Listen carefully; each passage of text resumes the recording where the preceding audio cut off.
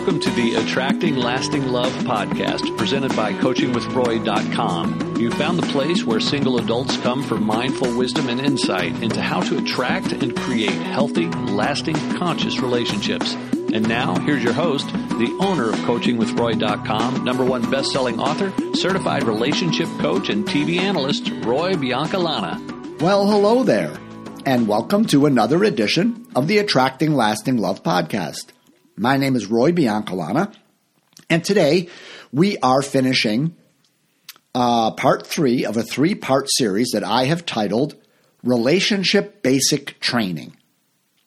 And very briefly, the whole idea has been to try to summarize all the information that's out there in the world about relationships into something that's very manageable and very understandable. It's kind of a KISS thing. Keep it simple, stupid. I feel like there's people in my audience say, Roy, keep it simple, stupid, right? Can you nut it out for me? Can you give me the basics of what I need to focus on in my pursuit of intimacy? And I'm like, good idea. Let's do a series where we just get down to the fundamentals, the basics. We separate all the stuff that isn't valuable and really isn't necessary. What should I focus on? And so in part 1, I talked about the basics of kind of getting yourself ready for a relationship. I called it the basics of getting clear. We need to clear some things out of our own lives first. In other words, before we think about connecting with someone else, we need to do some inner work. That was part 1. And then in part 2, we talked about the basics of getting connected. How do I meet someone? What are the essential issues in making a healthy connection with someone? Okay, that was part 2 last week. Now this week, we're going to talk about once you have a connection going, right? You have some chemistry. You've been on maybe a couple dates, and you're thinking, hey, we might have something here. Now the focus becomes, what are the basics of getting close? So getting clear, getting connected, getting close. What are the basics of real intimacy? What a huge topic that is. Right? I probably could give you 50 different ideas on intimacy. And I've said, no. Now, what's really important? What do you really need to know about taking a connection and making something special out of it? So I've come up with just 3 things, just 3 basics in the phase of getting close with someone. And the first one is compatibility. You have to explore compatibility, but because we all know that chemistry is essential, chemistry is wonderful, but you need more than that to actually make a long-term relationship, right? I mean, frankly, you could have chemistry with someone who's married, right? I mean, you just feel chemistry. You feel sexual attraction. That doesn't mean you can make a relationship with them. You follow me? So we need to talk about this issue of compatibility, and that's the first basic about getting close. Is, are we truly compatible? And this is where we get into a discussion. One of the things that maybe I should have included in my rant episode is how people misunderstand compatibility, or they emphasize things that are really not that important. And they don't pay attention to things that really are important in terms of being compatible. Right now, I'm not going to go into a full-blown deep discussion of this because I've already done it in podcast number 9. You go to my show page, scroll down to the very early days of this podcast a couple years ago. I did a whole podcast on compatibility. What's important, what's not. I think that's the title of it, and it's podcast number 9. But let me give you the gist of it right here, very quick and simple. Most of us, when we think about compatibility, think about things that you really don't have to have in order to have a great relationship. You really don't need to have a bunch of things in common. You don't need to have a bunch of shared interests. You don't need to have the same hobbies and stuff like that. In fact, you can have very little in common and have very few shared interests and be unbelievably compatible together. Because I maintain that you don't need to like the same music and you don't need to like to go to concerts together. One person can love music and love concerts and you hate that stuff. And you can still be very compatible. You don't need to both like golf or yoga or some other hobby. It's nice when you do meet someone that you have chemistry with and they also love to do something that you love to do. That's great. I'm just here to tell you that it's not necessary to be really compatible. You don't have to find someone who likes to do all the things you do. They don't have to like going to art galleries. They don't have to like the same sports. I mean, my wife and I, we don't have hardly anything in common, but we are completely compatible. I mean, I love sports. My whole life has been about sports. She not only doesn't like sports, she doesn't know anything about them.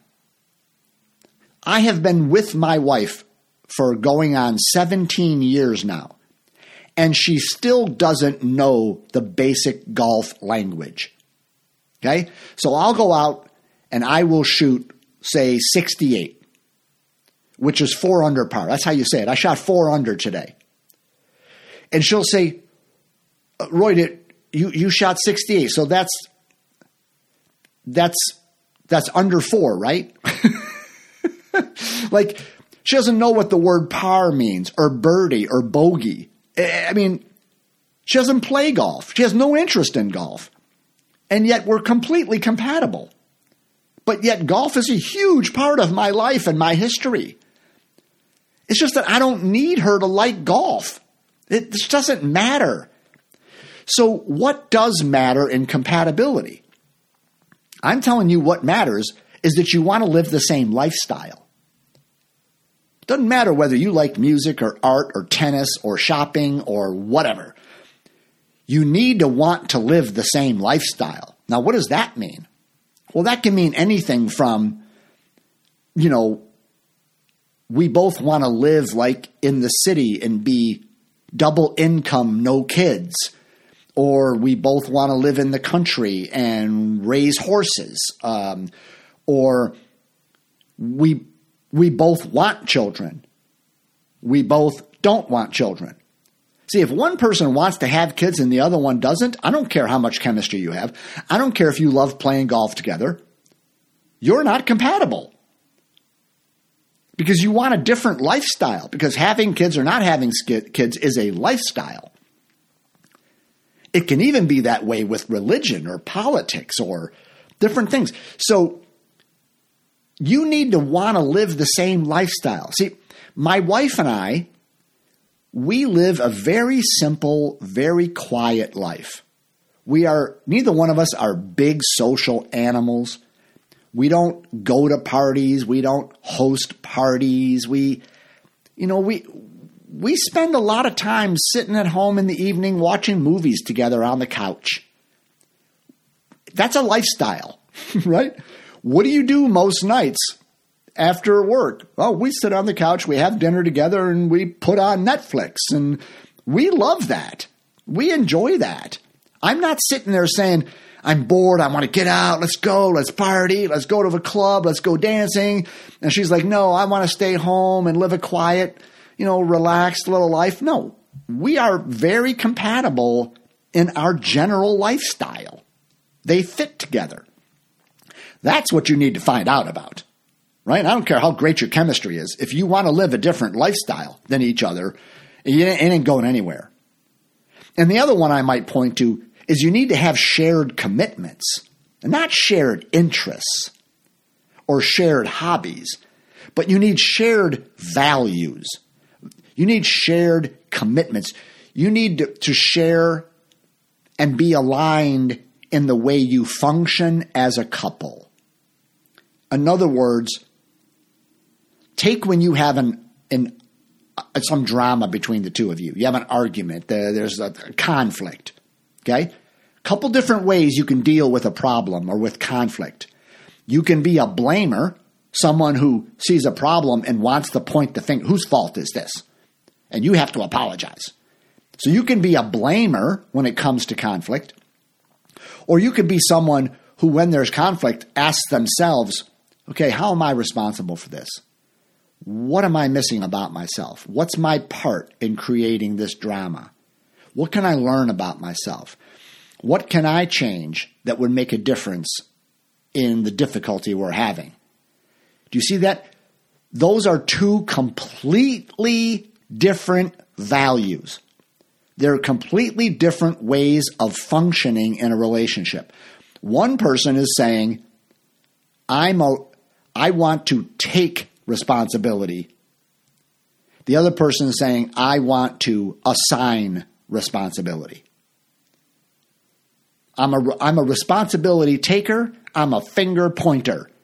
You are never compatible like that. You are functioning on completely different wavelengths. Same way with communication, which I'll get to in a minute. You can be a person who wants to be a revealer. You're committed to revealing. You want to be honest and transparent, and you don't want to withhold anything. You don't want to tell half-truths. You want to be really honest with your inner experience, and even if it's scary, even if you think the other person might not like what you're going to tell them, you're not wanting to protect anyone's feelings. You're not wanting to hide anything to protect yourself. You want to be a revealer. And the other person is committed to playing games, to only saying what they think they need to say to control the situation, or to not get them in trouble, or to not upset anyone. And so they withhold, they tell half-truths, they leave things out, they keep secrets, right? That's incompatible. You are functioning by different rules, right? You're playing by different rules, okay? So one of the things that I long for is for people who find a new connection, calling me up and saying, Roy, send me your dating manifesto, because I've written something called the Dating Manifesto. It's 10 commitments of conscious dating and relating and living. And it basically is a blueprint for how, if you want to live consciously, these are the things you commit to. Okay? And every one of the commitments has a conventional commitment, right? The conventional way of dealing with a problem is to blame and to find fault.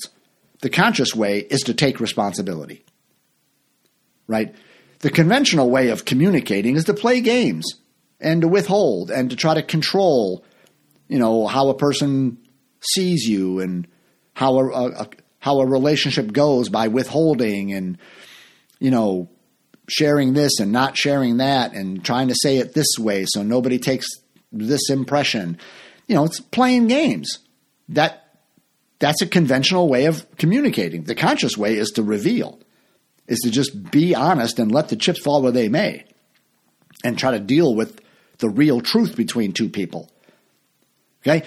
So I long for people to call me up and say, send me this dating manifesto because my guy and me or my woman and me, we're on like our third or fourth date, and I think we should have a conversation about these commitments to see, do we both want to live by them? See, because then you're compatible.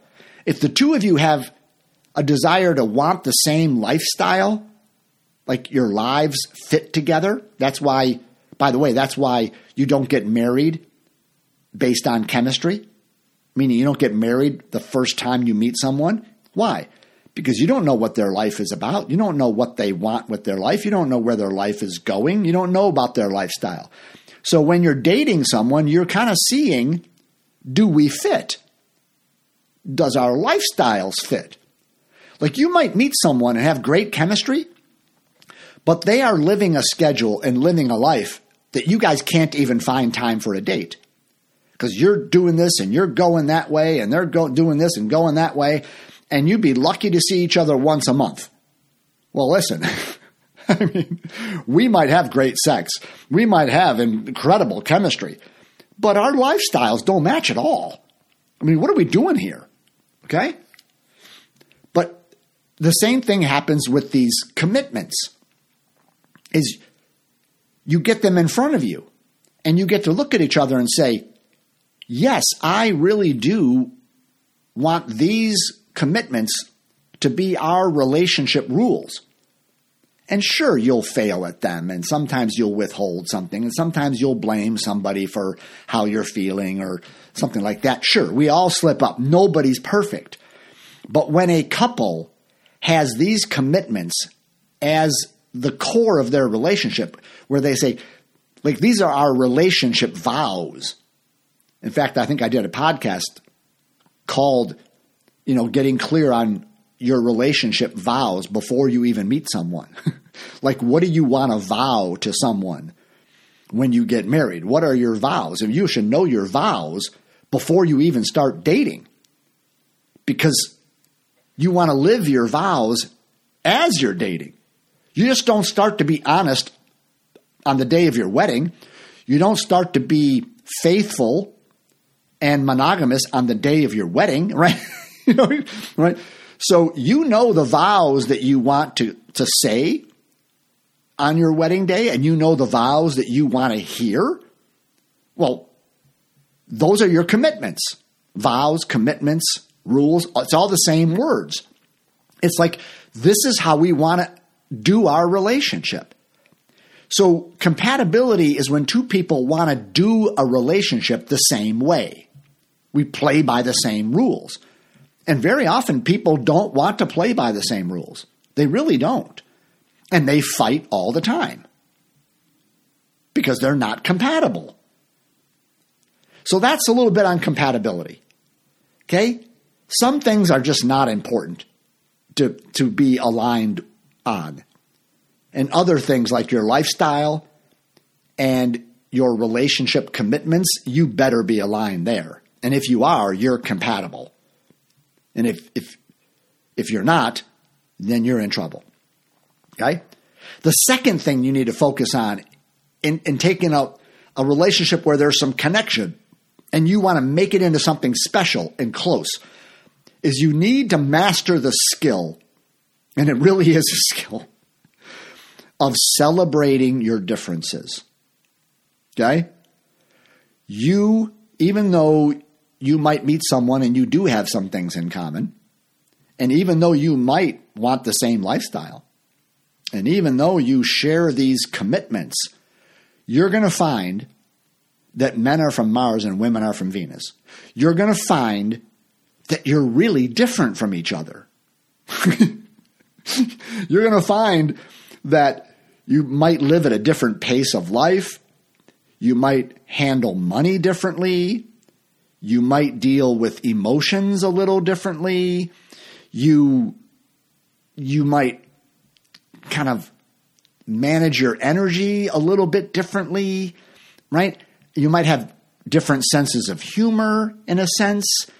You might process information and make decisions differently, right? So my wife and I are unbelievably opposite from each other, right? I want to be in the spotlight. I love being seen. I love talking.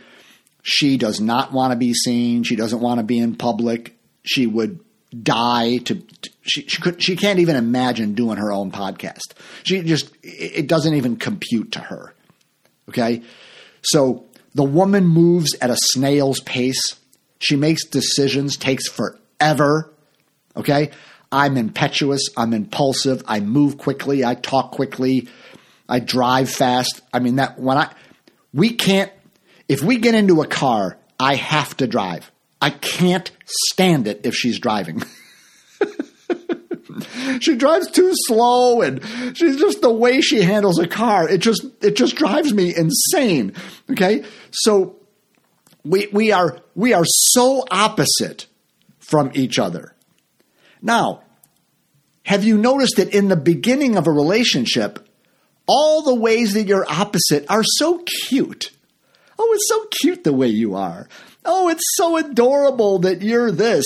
And it's so attractive. Like my wife might have said, oh, he's so aggressive and he's so on purpose and he's such a go-getter. Oh, I really admire that, right? And when I first met her, she's so calm and cool and collected and peaceful. It's like, oh, that's so great. It's so adorable.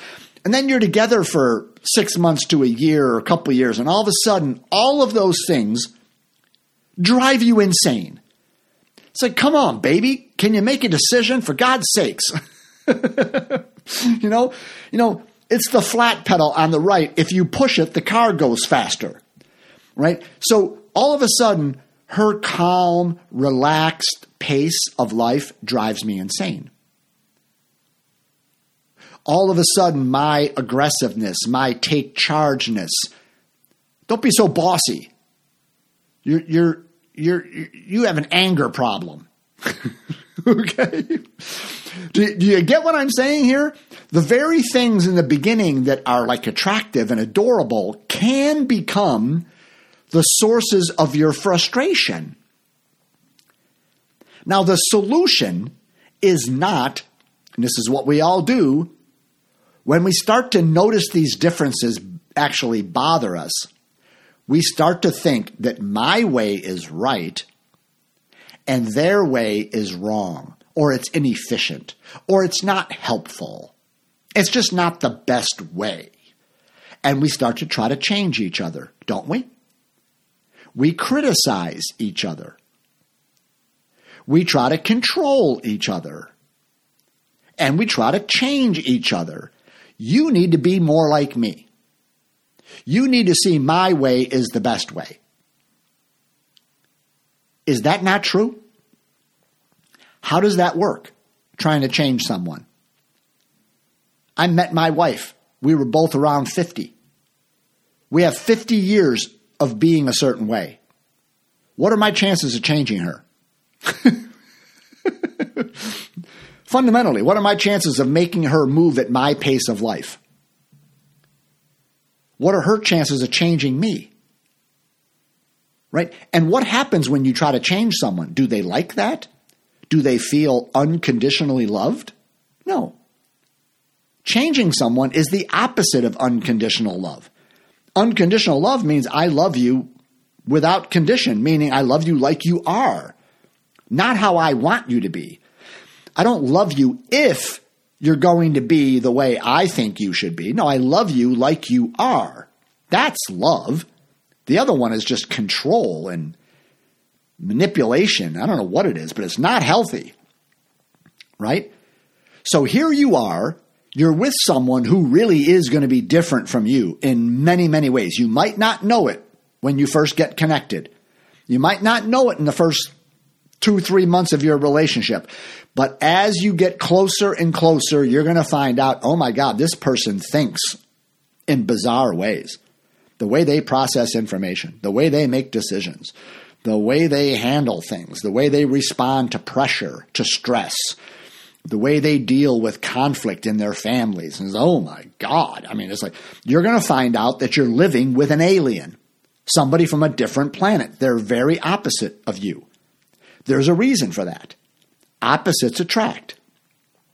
In fact, the next series I'm going to do in this podcast is titled something along the lines of relationship laws. We're going to look at the laws that govern relationships. And one of them is the law of opposites. You are going to attract your opposite. Okay? So you're in a relationship with someone who's different than you. At first it's adorable. Now it becomes sort of annoying. The options are, I'm going to change you or I'm going to celebrate you. Now, we've already talked about good luck trying to change someone. even if you could, it's going to create resentment. Because when you're trying to change someone, what are you telling them? You're not okay the way you are. You're not good. You're not right. You're doing something wrong. You're bad. I don't know what words you want to use, but you are being negative. That person's got something wrong with them. That's why they need to change. And that usually does not create closeness. Okay? So you can't change them. And if you did and you try, you're going to create resentment and bitterness and you're going to end up breaking up. But they're still different than you. So the only way you become close is if you learn to celebrate your differences. You have to learn to frame the other person's differences as a positive for you and your relationship. You have to see that God or the universe has put you with this freak, with this person from a different planet on purpose, and it's for your good. It's actually good for your relationship that you're different. It's actually good for you that you're with a person who sees the world differently than you. That's actually a positive. Yes, it can be annoying, and sometimes it can be really aggravating. But deep down, if you want to create closeness, you have to have the idea and the belief and the core commitment that our differences are worth celebrating. They're good. They're healthy. They're necessary.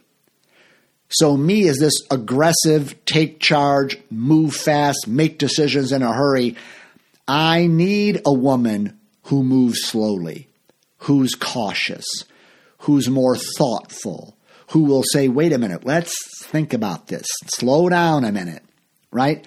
Because if I'm left to myself, I'll go right off the cliff. There have been so many times where that woman has annoyed the shit out of me because she's slow and she's thoughtful and she needs to think about it and she needs to take some time. And I'm like, what the fuck? I mean, right? And it's turned out that because she slowed us down, it saved us. Now, there have been times where I have pulled her, let's go. And she will tell you, I really needed a kick in the ass. It annoys me that he's always pulling, that he's pushing, that he's in a hurry, that he wants to make a decision. But there have been times when I was allowed to be led by him like that, where it was the best thing to do. So she's learned to celebrate this freak that she lives with. And I've learned to celebrate that freak that I live with. Our differences benefit us.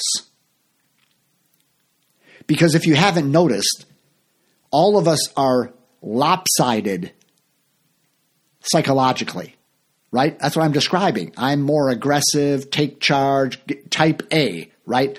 That's lopsided because I don't have access. Like there's a part of I need to develop the part of me that is more cautious and more thoughtful and a little bit more take your time with this, right? To be a well-rounded person, I need to be both decisive and thoughtful. If I'm one or the other, I'm fucked. So the universe has put together my lopsided wife with my lopsidedness, and we happen to be opposite lopsidedness. But we balance each other. Do you follow me? So the reasons that it's beneficial to be different is it's protective. See, if both of us were risk takers, or both of us were savers, or both of us were highly social, right?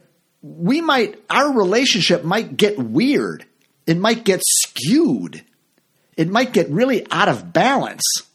We might get in financial trouble, right?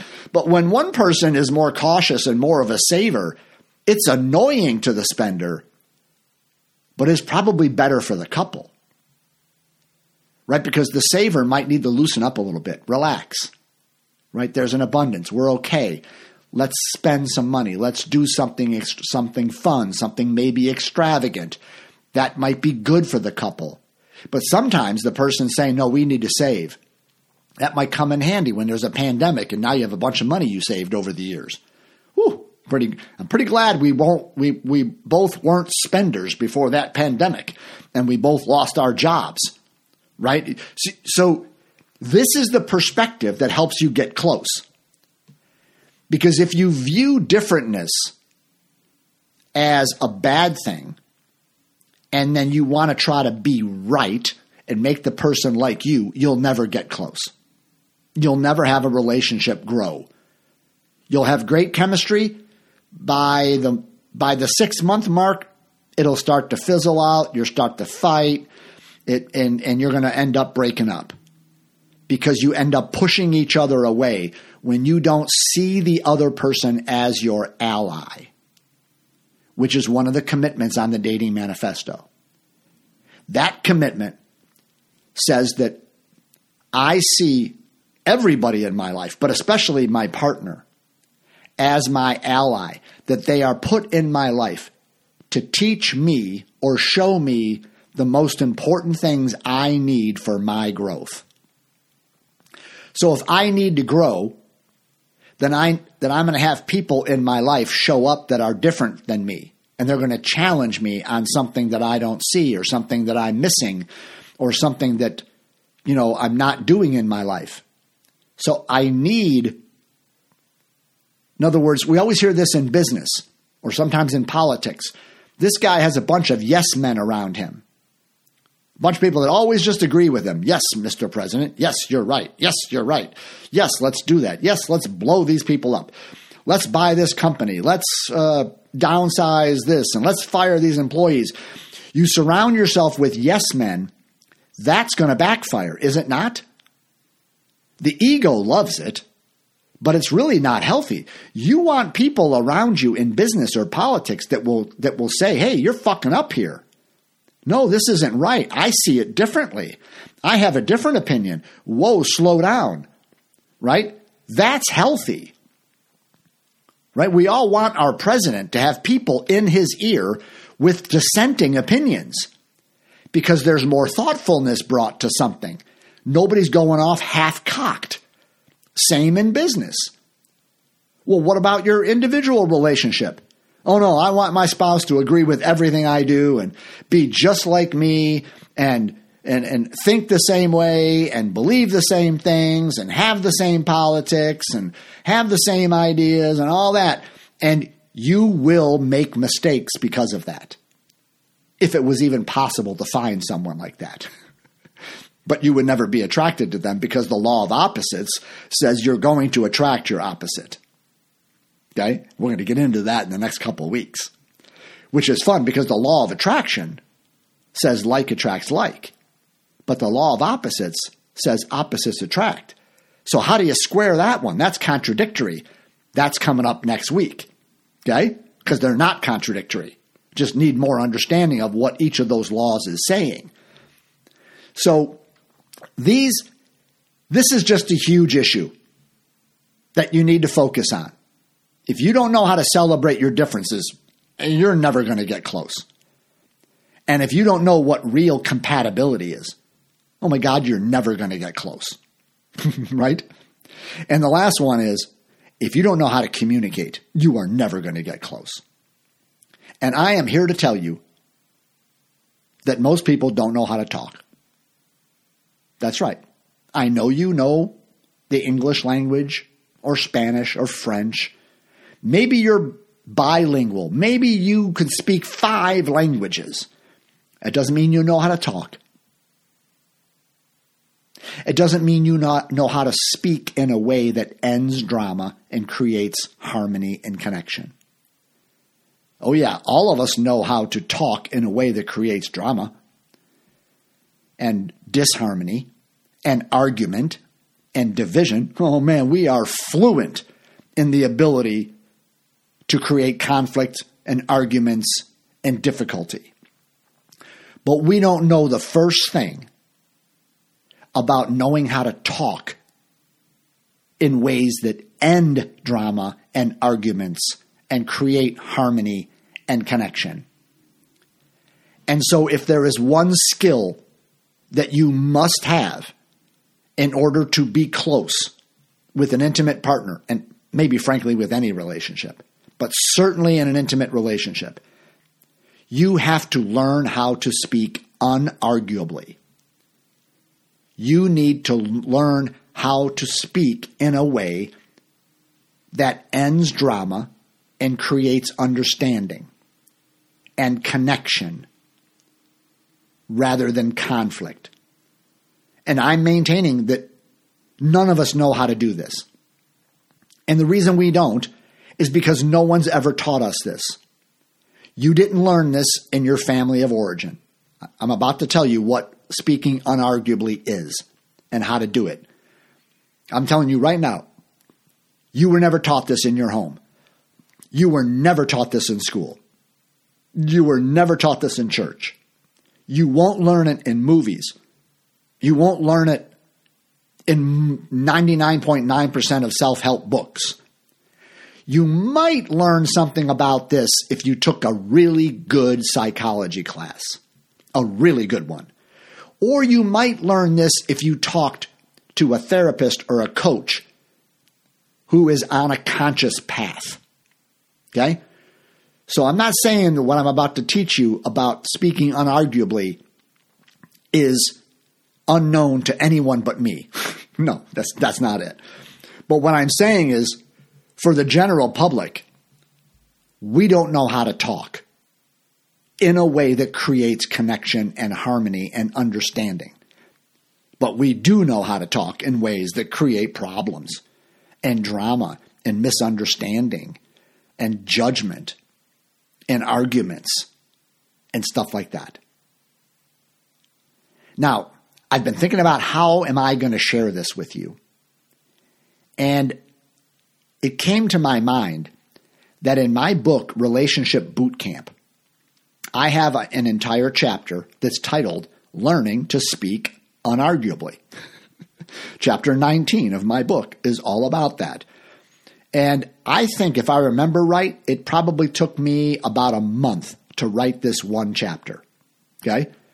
So I painstakingly went over every word and every idea and thought it through and wrote it and rewrote it and edited it and changed it and deleted it and started over. And I put so much time and energy into it that there is no way that I can be here on this podcast off the cuff and do a better job of describing what it means to learn to speak unarguably than I did in that book. So I'm not going to read it word for word, but I am going to follow very closely, and I'm going to read some of it directly from the book, but I'm going to follow what I said in the book and share it here with you. And I would encourage you, first of all, if you've never read my book, Relationship Boot Camp, Hardcore Training for Life, Love, and the Pursuit of Intimacy, it's just a must read. It really is one of the best books on the market in terms of people that want to attract lasting love. I know I wrote it, but it really is. And other people have said it. But in chapter 19, I go into basically learning how to talk, right? Because this is the third component of what it means to be close. Yeah, you got to be compatible. Yeah, you got to be able to look at your partner and say you're different, and I celebrate that. But you have to know how to talk in a way that creates connection and not division. Otherwise, you're going to be divided and in conflict and in drama versus living in harmony and closeness and frankly, bliss. So I'm going to follow chapter 19, and I encourage you to buy the book and read it also. And what I do in this chapter is interesting, is I tell a story of a former client. It's an actual true story. And I got my client's permission to write about it in the book. Okay? So I didn't do this behind the person's back. I have changed the names, of course.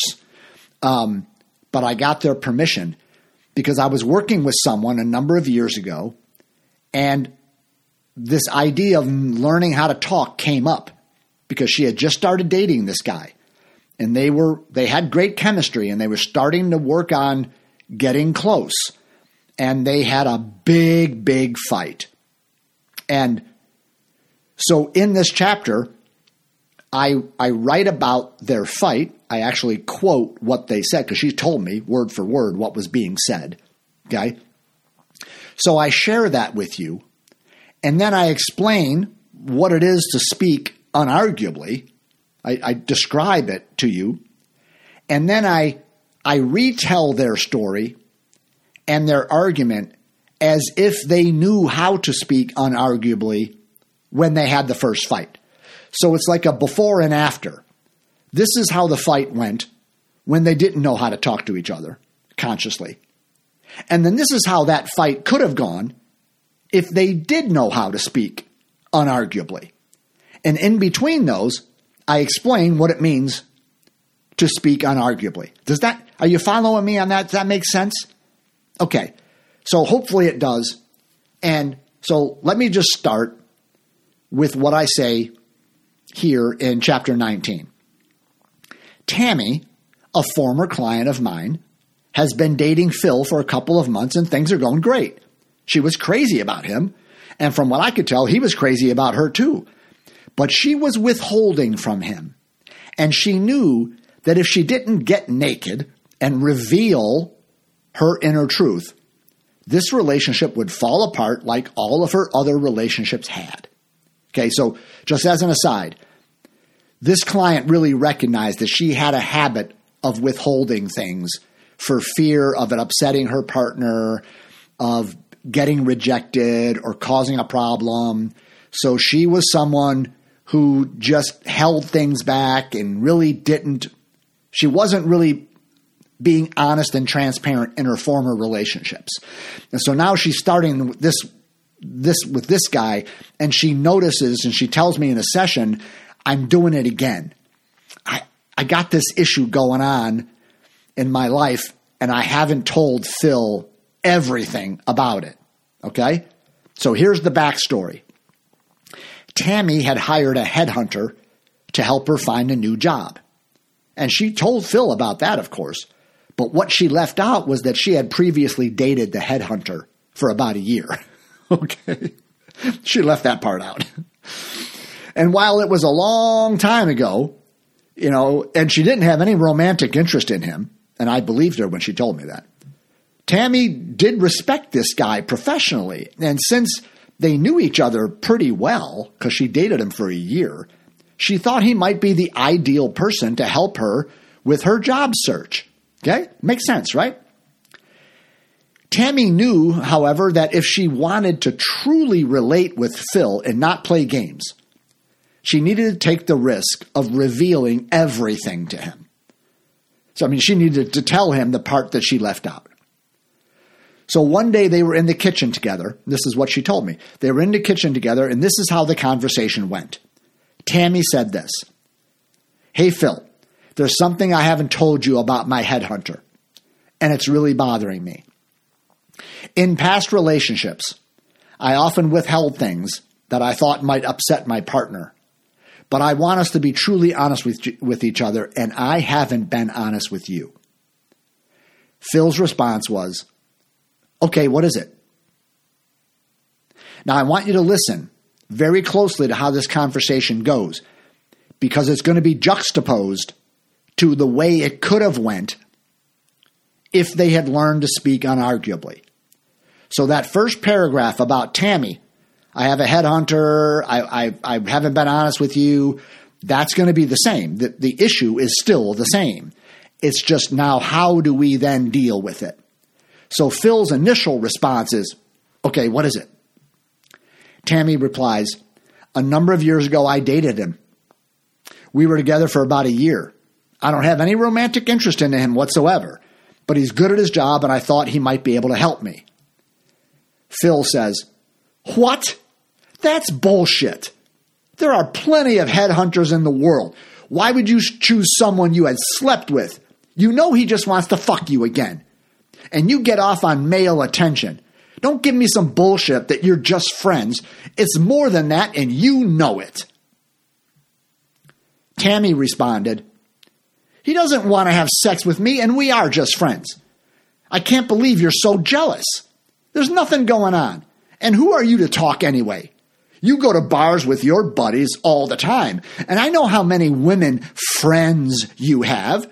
I've seen how they look at you, and I've seen how you flirt with them. If anyone needs attention, it's you, not me.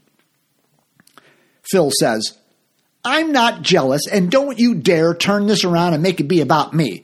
This is about you and how naive and needy you are. He wants you, and I think you know it, and you get off on it. I can't trust you because one man will never be enough for you. You'll always need some other guy hitting on you.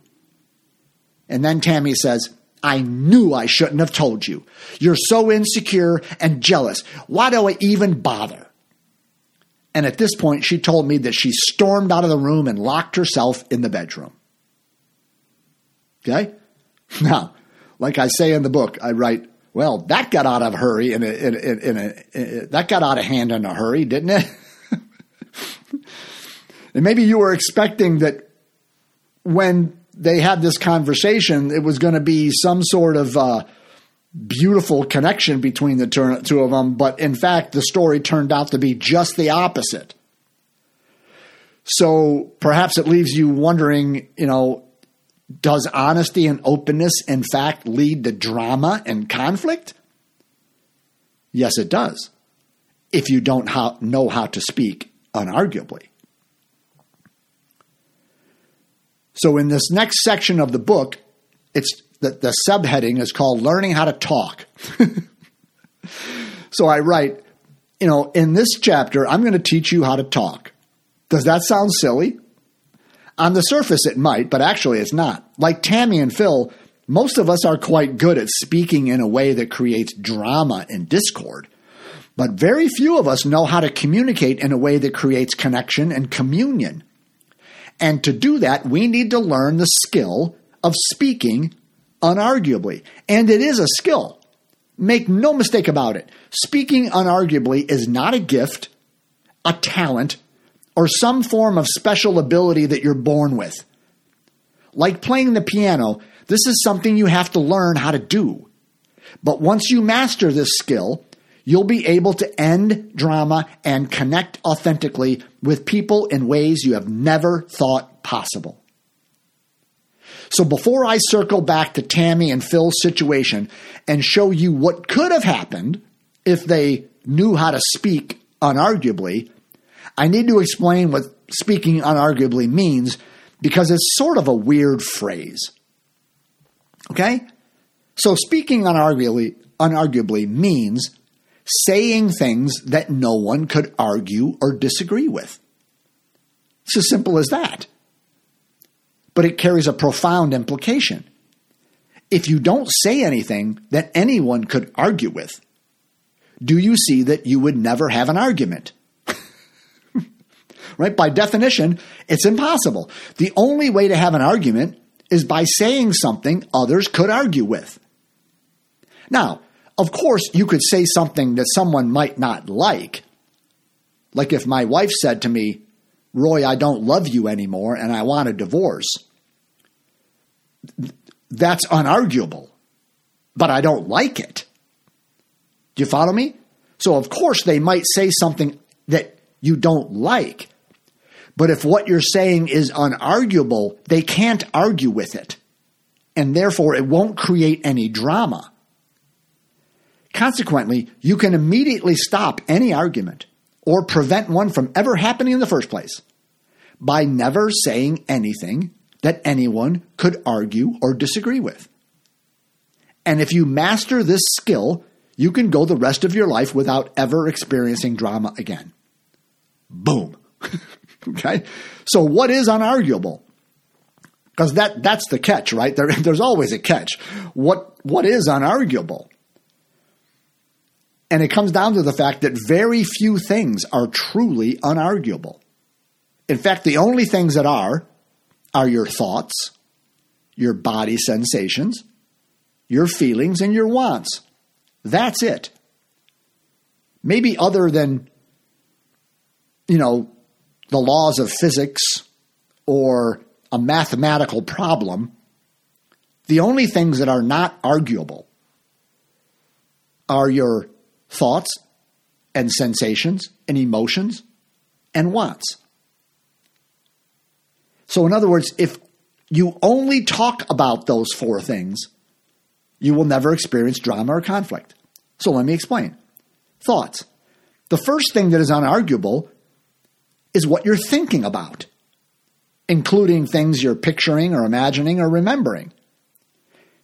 So I give you an example here. If you say, I'm having the thought that a chocolate shake from Dairy Queen would taste amazing right now, who could argue with that? I mean, that is what you're thinking, right? Therefore, it's unarguable. You're having the thought that a chocolate shake would be amazing right now. I can't argue with that. It's what you're thinking. Okay? Here's another example. If you say to your partner, I'm having the thought that you don't love me anymore, that might not be true. They might, in fact, still love you. But what's unarguable is that you're having that thought. Do you see the distinction? There's a big difference between having a thought and being right about it. So this person has the thought, I'm having the thought that you don't love me anymore. No, that might not be true. But what is true is I'm thinking it, right? So speaking unarguably is not about being right. It's about being real. We all have opinions and judgments and stories and beliefs and likes and dislikes. That's not a problem. They don't cause drama, conflict, or arguments. What causes drama is wanting to be right about them. Drama happens when we confuse our stories, opinions, or beliefs for facts, when we make them capital T, truth. When we are right, that means someone else is wrong, and that's what causes drama and conflict. This is what happened with Tammy and Phil. Initially, Tammy did great. She spoke unarguably by revealing what she had withheld from Phil. But after that, it quickly spiraled into drama because neither of them chose to talk about what was happening inside of them. Instead, they both wanted to be right about who was the real attention addict, and predictably, it turned into a full-blown fight. Okay? Body sensations. Okay, the second thing that is unarguable are the physical sensations occurring in your body. So, for example, if you said, when I hear that you think I don't love you anymore, I notice heaviness in my chest and I'm finding it hard to breathe, can your partner argue with that? Of course not. How could someone say you don't have heaviness in your chest and you're not finding it hard to breathe? Right? It doesn't make any sense. They're saying something that is unarguable. Okay, the third thing's feelings. The feelings or emotions that we are experiencing in any given moment are unarguable. So let's go back to our example. When I hear that you think I don't love you anymore, I notice a heaviness in my chest, and I'm finding it hard to breathe, and I feel really sad. Can anyone disagree with that? Could you argue? Could you say, no, you don't feel sad? Right? Doesn't make sense. It's ridiculous because it's an unarguable statement of her feelings. The last is what we call wants. The final thing that is unarguable are things that we want, our desires, our needs, our wishes, our wants.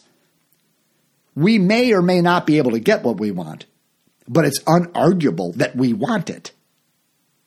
So again, from our example, when I hear that you think I don't love you anymore, I notice a heaviness in my chest, and I'm finding it hard to breathe.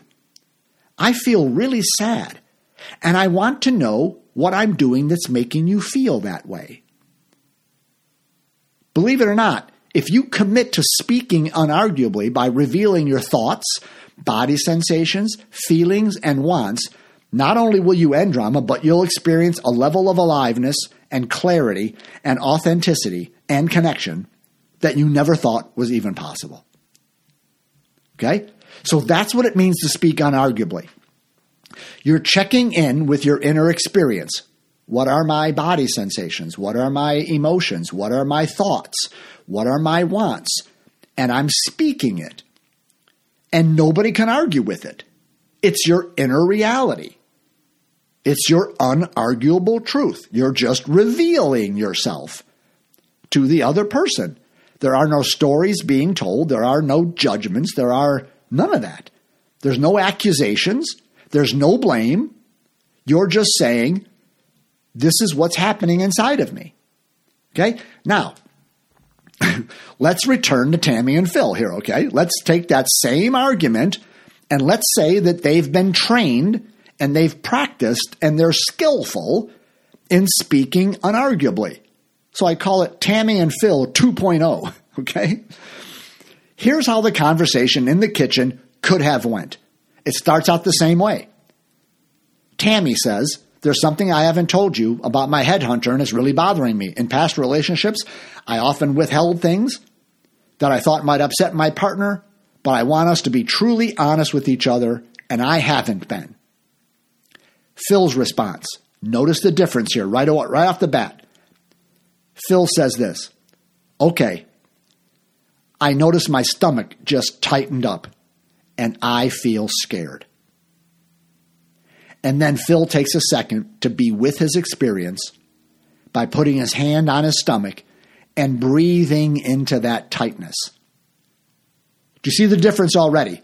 Before, Phil just said, okay, what is it? He was kind of already, he was scared, right? But he didn't realize it, and he didn't communicate it. But here, he immediately is revealing what happened in his body when she said that. My stomach got tight. The emotion came up. I'm scared. And he spent a moment with that feeling.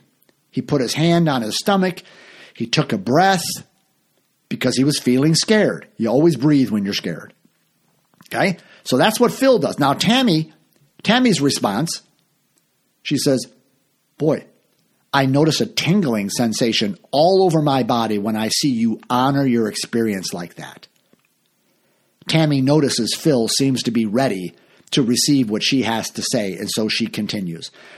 Phil, a number of years ago, I dated this headhunter. We were together for about a year. I don't have any romantic interest in him whatsoever, but he's good at his job, and I thought he might be able to help me. Phil, after taking a moment to breathe and check in with himself, Phil says, wow, I am triggered. I can feel heat in my shoulders and my neck. I feel really angry that you've withheld this from me. And then Phil shrugs his shoulders a number of times. He kind of rolls his head around in circles.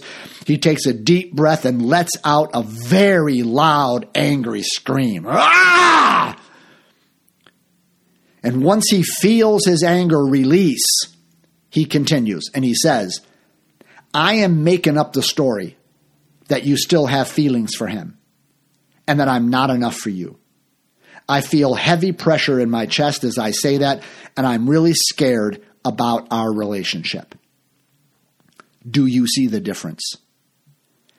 Tammy responds by placing her hands on her heart as her eyes fill with tears. Phil, I feel so sad right now. I take complete responsibility for withholding from you, and I totally understand your anger and your thought that I have feelings for him. Truthfully, though, I don't. But what is true is that I thought you'd get jealous and perhaps even leave me if you knew I wanted to reach out to an old boyfriend for career advice.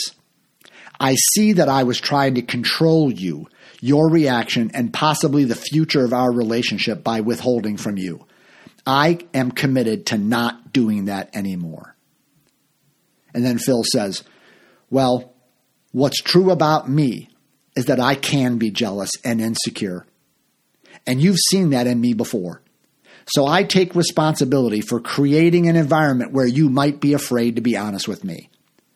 And I feel an openness in my chest right now in admitting that. Tammy, there's something that I want. Actually, it's more of a request. Would you be willing to fill me in on everything you're doing and talking about with your headhunter, including any romantic feelings or exchanges that might occur? And Tammy says, yes, absolutely. And know that you are enough for me. And at this point, she grabs Phil's hand and she takes him to the bedroom. Folks, that might seem complicated, but you can learn to do that. See, that second interaction, nobody said anything that the other person could argue with. Nobody said anything about you're so jealous and you're insecure and he just wants to fuck you and you're just hungry for some man's attention. All that stuff is arguable because she could say, no, he doesn't want to fuck me. No, you're the one who flirts with people, right? That's arguable, right? And that created an argument. But in this case, they were continuing to do check-ins with each other. And they kept reporting what came up inside of them, the unarguable truth of their sensations, their feelings, their thoughts, and their wants. They kept reporting that. So one person would report, and the other person would then report what happened inside of them. They kept saying things that were unarguable, and they never had an argument. Do you see that? And it ended up with them having sex rather than one person running off into the bedroom and slamming the door. You follow me? Now, as I read that to you, I was in my own head thinking, my own experience was, this is too complicated. This is going to seem overwhelming. This is going to be too hard to do. And it's not. You might think if you sat down at the piano and didn't know how to play a tune, this is too hard. This is too hard to do. I'll never learn how to do that. Yeah, just learn the scales. Just practice. Keep practicing. Practice. Practice it. Practice it. And pretty soon you'll be able to play a song on the piano. It's just going to take some practice. Because you've spent your whole life being trained to speak arguably, right? That initial argument they had, my guess is you're like, oh my God, I've had that argument. Or one almost exactly like it, filled with accusation and judgment and stories and projection and blame and, turning it around and putting it on the other person. You have done that. You're good at that. You can play Beethoven at speaking arguably and creating drama, right? So can I. We've spent our lives being trained to do that. Watch Fox or CNN. Watch any drama on TV. Just watch anything. That's how people talk. It's who's to blame. It's your fault. It's saying things people could argue with, and then they argue with them, and they get into a big fight, and then they go their separate ways. We all know how to do that. So you're learning a new language. You're learning, like for me, I only know how to speak English. I don't know any Italian. So if I was going to learn Italian, that might take some time, right? Some practice. That's what this is. You're learning a new language. To speak unarguably is like learning to speak Italian if you don't know. It's not easy. It takes some training and some practice. But if you don't, you'll never be close.